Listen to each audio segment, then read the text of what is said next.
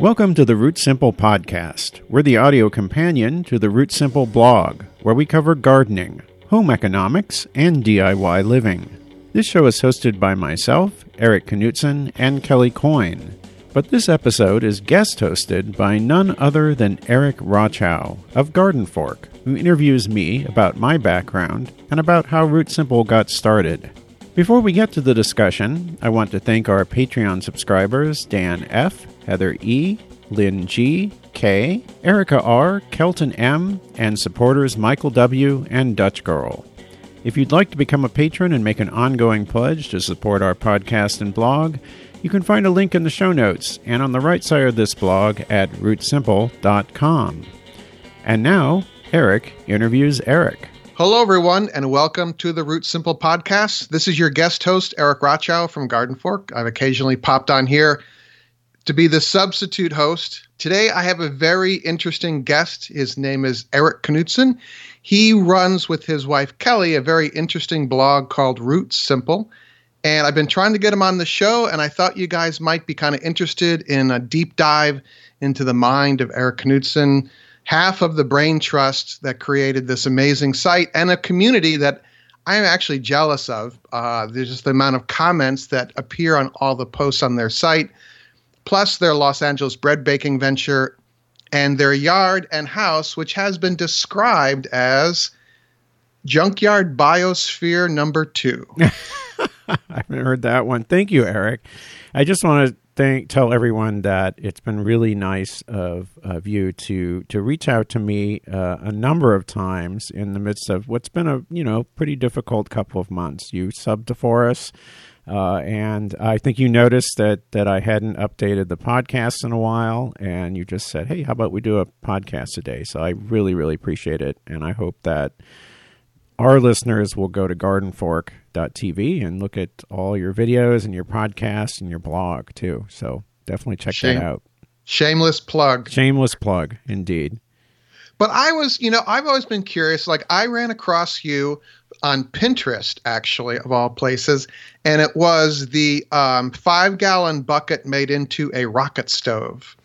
Oh, yeah. That's fun. It's funny you saw on Pinterest, too, because I don't pay as much attention to Pinterest as I probably should. But that post was one of the ones that really kind of went viral for whatever reason. I think we just hit a hole in the internet or something at that point. And yeah, I built the bucket one. And before that, we had built a brick one as well. And then you made a pretty cool video about making one out of, I think you made a plastic bucket one, right? Yeah, all sorts of controversy with that in the comments. Oh, I bet. Yeah. Well, no, we had controversy about the zinc and the pipe too. I don't know if you got a bit of that too, but yeah, it burns off. It burns off. Yeah. The rocket stove is one of those easier kind of gee whiz projects in the kind of universe of urban homesteading activities, and it really does work very well. And there's many different ways to make one. You can make one out of just cans too, and that works really well. And it's kind of it's a light bulb moment for some people. I think it creates a kind of tipping point or a left turn signal to go, or right, I don't know, whatever side you want to go on, into a deeper dive into this stuff. And you're like, oh wow, that's brilliantly simple, and yet it works. And then you kind of fall into the Root Simple world, which is that's how and then I went to your site and I was like, who are these people? I kind of felt like the West Coast is like a different universe to me. So as is the East Coast to me. Yeah. Well, let's start with the beginning. So obviously, now everyone knows, but Eric's mom just passed away, but your mom was an art teacher, and I'm wondering if that had an influence on you. Yeah, definitely. My mom was a do-it-yourselfer type. She had a kiln in the garage. She made jewelry herself, cutting rocks. She taught me carpentry. We built a deck and an arbor together. She was a wonderful mom, and she had that DIY spirit, and she, definitely was the main influence on what's become my career, and that I share with Kelly. But definitely the books and the blog, and I owe a lot to Mom for that. I'm willing to bet, much like myself, that your mom taught you how to use the sewing machine. Yes. So your mom taught you how to use a sewing machine too? Yeah, I own 2 sewing machines, actually. Oh, yeah. I can't say that I'm very good at it, but she did show me how to make a shirt. And I made exactly like 1 or 2 shirts and realized it was a huge amount of work. But do you use your sewing machine much? I mainly use it to repair my work clothes. I wear Carhartts, and they wear out a bit, and so I have like a sacrificial pair, and I cut cloth off that, and I sew it onto the functioning clothing. I just hate buying new clothes, and I'm like, well, I got a sewing machine. I could just fix this hole, you know? Yeah, that's great. Kelly just got into it again, and she got a sewing machine, and I made a sewing room for her out in our shed, so she's been doing it. I should probably pick up that skill again. It is handy to know, and but it's not easy. It reminds me a little bit of carpentry, actually, in that the longer you go in making something, the more catastrophic, the worse the mistakes are, right? If you're getting towards the end of finishing something, and you have to be careful towards the end of things. Yes, I've sewed pockets shut before in my pants. So. Yeah, exactly. But it's a good skill to know. So after growing up, you went to the University of California at San Diego, is that right? I got an undergraduate degree at UCLA, and then I went on to UCSD in San Diego, and I studied music for some weird counterintuitive reason. Well, why was it counterintuitive? Were you leaning towards something else? Yeah, or? I was leaning towards science, actually, and then my bad math abilities got the best of me. Better at the humanities than math and science in the end, so...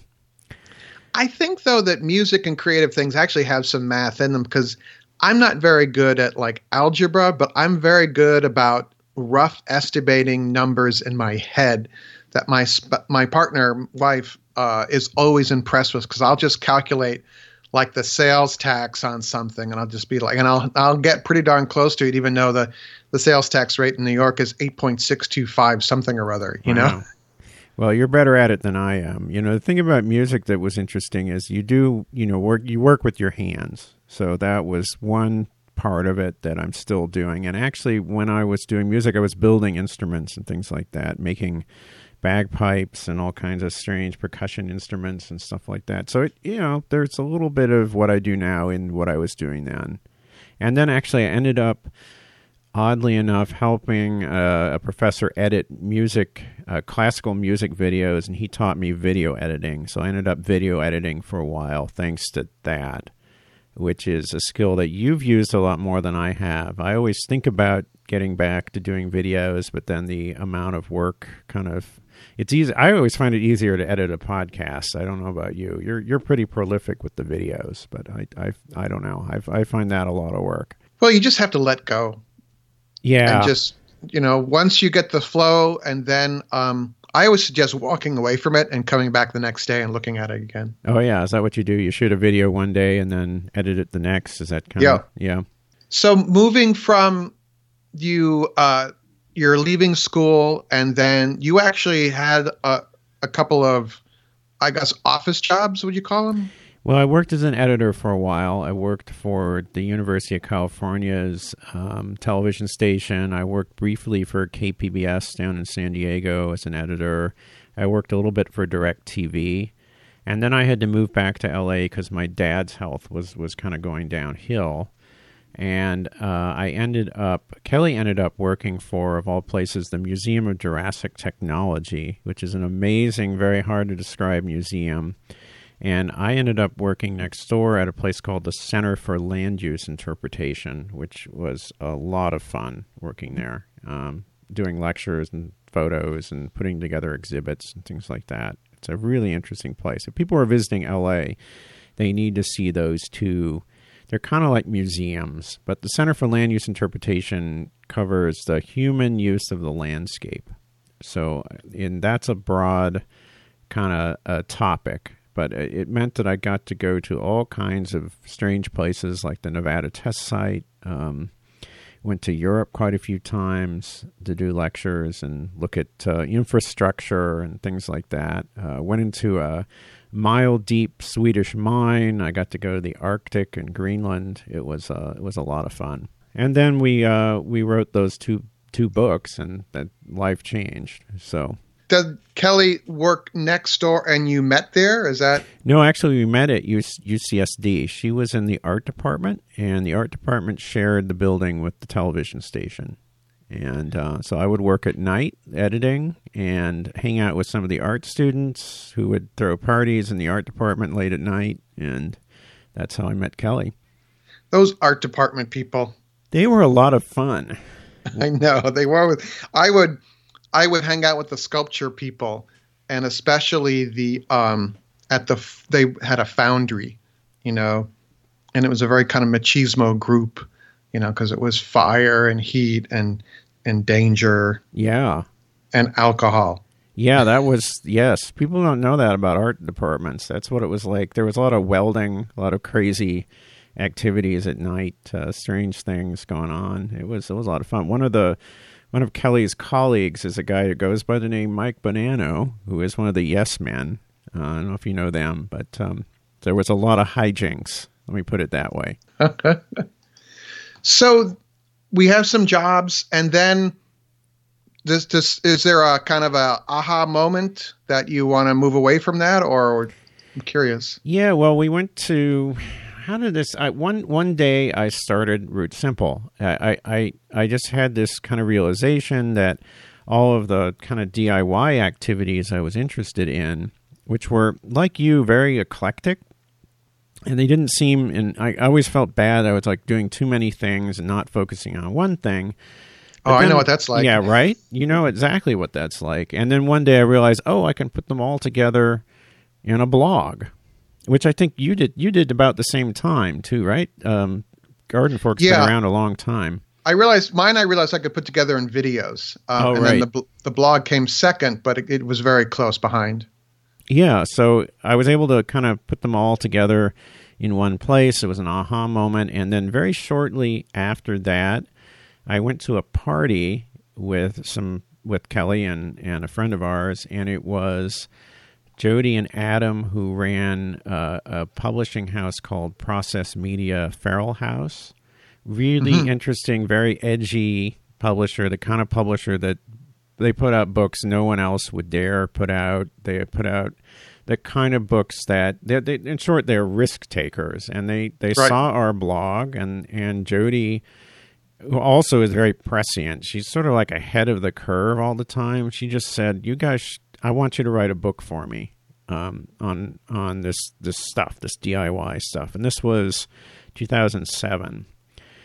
It was before the economic kind of meltdown of 2008. Yep. And so she was really ahead of the curve, and she was a really good editor. She just would say, like, keep it positive. No, like, downer talk, just positive, like show people how to do things. No Facebook, in other words. This was before Facebook. Yeah, exactly. I know, but there's just right? so much doom on Facebook. Exactly. No, I know what you mean. Yeah, exactly. Yeah, totally. And that's good. It turns out that's good advice, And so we wrote that book, and it was much more successful than we anticipated it would be. Was it kind of just kismet that did the crash of 2008, did that create a hunger for this kind of thing, you think, or was it already there and that excelled it? Yeah, definitely there was that. And, most of the book is written by Kelly, and I want to say she's a very good writer and always has been.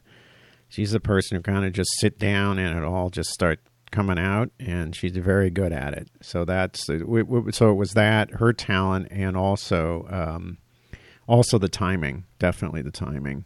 And had you or Kelly written a book before? Or? No, neither of us had. We'd both done a lot of writing.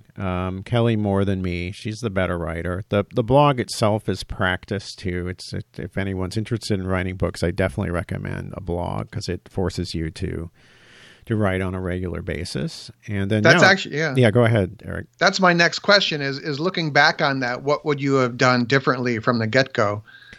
Well, one thing I think that's important with this material, and you know this as well as I do, that it's important to do everything that you write about. And we mostly did, but there's a few topics in the book that we did not. One or two, actually, not many. But I that's one of the things I look back on. It's like, oh, you have to actually do everything. You can't just rely on research for this stuff. So definitely for the second book, we made sure that we did everything. Yeah, Wikipedia is not always a great source. Definitely not. Right. So then you're kind of living the dream in a way. Definitely. And are you doing speaking appearances? What else in addition to the book is keeping you going at this point? Yeah, we were doing a lot of speaking appearances. We did a lot of classes as well. And that's been really wonderful because the people that are interested in these topics are all really wonderful, nice people like you. And so it was an excuse to meet lots of really, really nice people who want to make the world a better place. So that's been really, really wonderful. And part of that was starting the Los Angeles Bread Bakers was kind of, a little bit of that with some other people. And that group has been really, really wonderful too. And any of this DIY stuff, it's fun and it's an excuse to get together with other people, like-minded people. That's what makes it so wonderful. Yeah, you don't really have to sell them on the idea. They're already sold on the idea. They want to come hear you talk, Yeah, exactly. And they want to meet other people that are doing the same things. So it forms a community. Before we started the talk here, we were talking about Deke Diedrichson, who was big in the tiny house movement. And I think there's a similar attraction to him and what he's doing. And he does workshops all over the country now. We've been trying to get him on both shows. Maybe eventually we will. But there's that. There's just kind of a neat glue that kind of makes it all come together. So I really like that. I love his enthusiasm. His videos they're really funny, and he's he's really, really kind of engaging character. He used to be a drive time radio DJ. Oh, that's funny. No, that makes sense. Which is why he talks better than you and I do. Oh, okay. That's really funny. He has a band too. I heard a little bit of the band. It's pretty good, Yeah, I think it's like a metal band. Yeah. Are you in a band now, or do you do any music? Or? No, I was never the best musician, so I've kind of put that behind me. But it was fun. But I let other people do that. So now you're with Kelly. You have a book out. Did the buying of the house come before or after the book? That was before. We bought the house in 1998 when I had to move back, take care of Dad. So it was kind of falling off the rock it was built on. Yes, it still is. Every ship is sinking, as they say. It's almost 100 years old. It's a nice old bungalow, but it needed and now needs some more work. It's kind of like, when you redo a place and then 15 years later, you kind of it needs to be redone again, and that's kind of where we're at with it. Little paint. Yeah, it needs some paint. The floors in the kitchen need to be replaced. I think I want to put in air conditioning. It might be nice to have that. It gets hot here in August. And a couple other things. But it's a nice old house. It's on a little hill, has a nice little view. It is pretty much unchanged since 1920 on the inside. I like that about it. As far as the air conditioning, I'm intrigued because I just think everyone in LA lives in air conditioning. Because I've heard your podcast and you and Kelly are in the bedroom, and you have a in the window air conditioner for the bedroom. Does that become the summer office as well, or? Well, is that too much information? No. It's funny here. You don't really need air. I mean, I think it's probably cooler than where you are, at least probably cooler than Brooklyn in the summertime. It's not humid here, except for, there you go, yeah. Right? Except for maybe August, September, and a bit of October. It can get hot and unpleasant and smoggy. I always think of it as like our winter. It's when you don't want to go out here. It's just kind of relentlessly sunny and smoggy and not the best time of year. And we just have a window air conditioner. So when it gets really hot, we end up holing up in the bedroom, which gets a little, I don't know, just a little bit claustrophobic. and maybe we'll go to the library to use their air conditioning. But I don't know. Now with the dog, I think we might need to get the whole house air conditioning. We already have central heat. We put that in a long time ago, so the duct works there. It just needs the unit on the outside, and I think we're good to go. So recently, I think the urban homesteading trademark thing had finally been ironed out. Is that correct? Yeah, that's right. Group called the Dervaes Institute trademarked the phrase urban homestead and urban homesteading. Which caused some problems for you. It caused some problems for us and for a number of other people. Denver Urban Homesteading, the Urban Homesteading Institute of Oakland, the Santa Monica Public Library, KCRW, public radio station, all got cease and desist letters.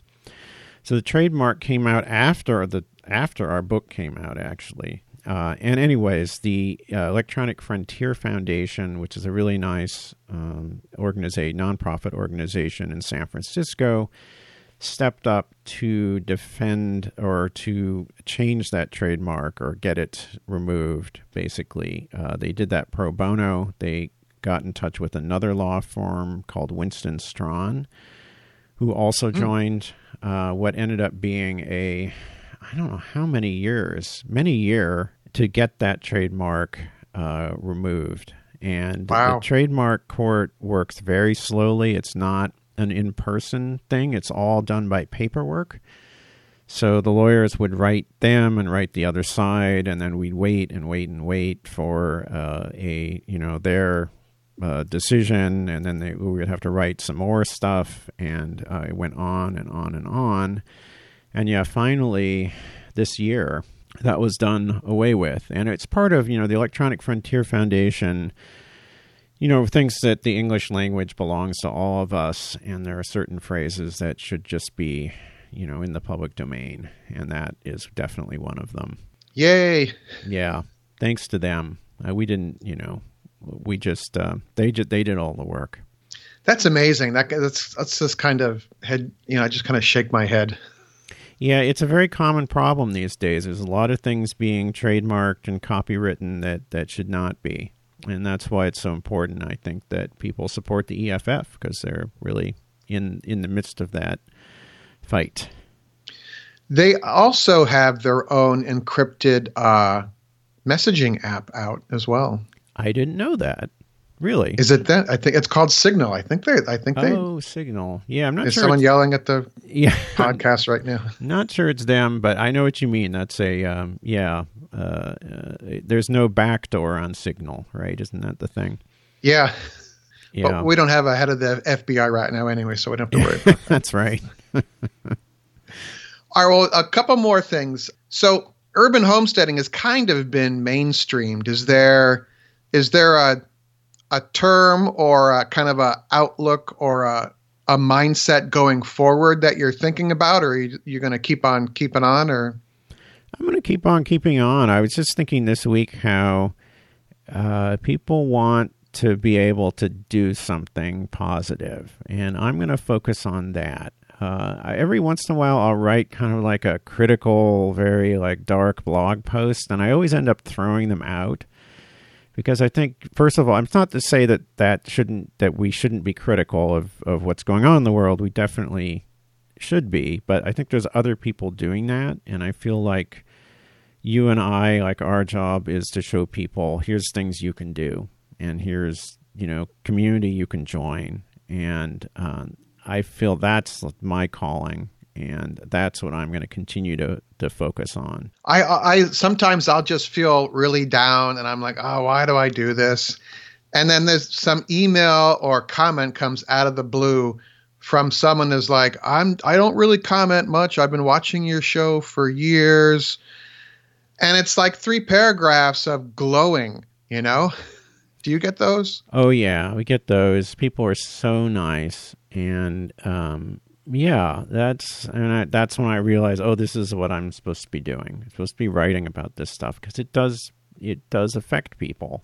And it's funny is I often get those notes when I'm feeling down or when something's going on, and I'll get one of those notes and I realize, okay, this is what I should be doing. This is what I should focus on. Yay! Yeah. Well, if people want to find you, Eric, where can they find you on the internet? They can find me on rootsimple.com and also on Facebook, but I actually kind of prefer if people go to the website, although Facebook's fine too. They can just look up my name, Eric Knudsen, ERIKKNUTZEN, or Root Simple has a Facebook page as well.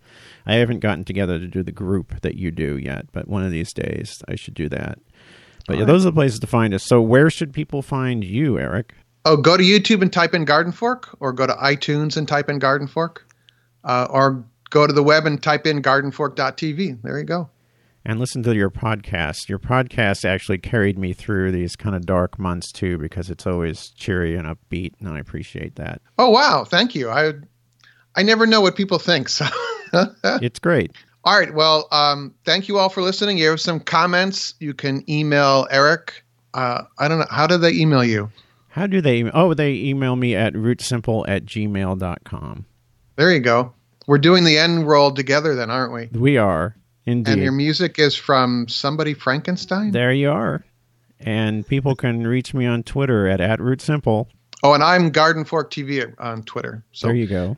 Thanks everyone for listening. Leave a review on iTunes. That's always good karma. Thank you, Eric. Special thanks again to Eric Rochow of Garden Fork for doing this interview, for being a frequent guest on our podcast, and for stepping up and doing a podcast for us back in January. Thank you so much, Eric. You can find his website at gardenfork.tv. There's a link in the show notes. And make sure to subscribe to his Garden Fork YouTube channel. Thanks again to our Patreon subscribers for supporting this podcast. To leave a question for the Root Simple podcast, call us at area code 213-537-2591 or send us an email at rootsimple@gmail.com. We are at Root Simple on Twitter. You can have our podcasts automatically downloaded for free by subscribing in the iTunes Store or on Stitcher. And if you like what you hear, please share this podcast in social media. You can support the Root Simple podcast through our Patreon campaign or through a one-time PayPal donation. You can find those links on the right side of our blog, which is rootsimple.com. You can also purchase one of our books through the Amazon links on our website. Our theme music is by Dr. Frankenstein. Thank you for listening.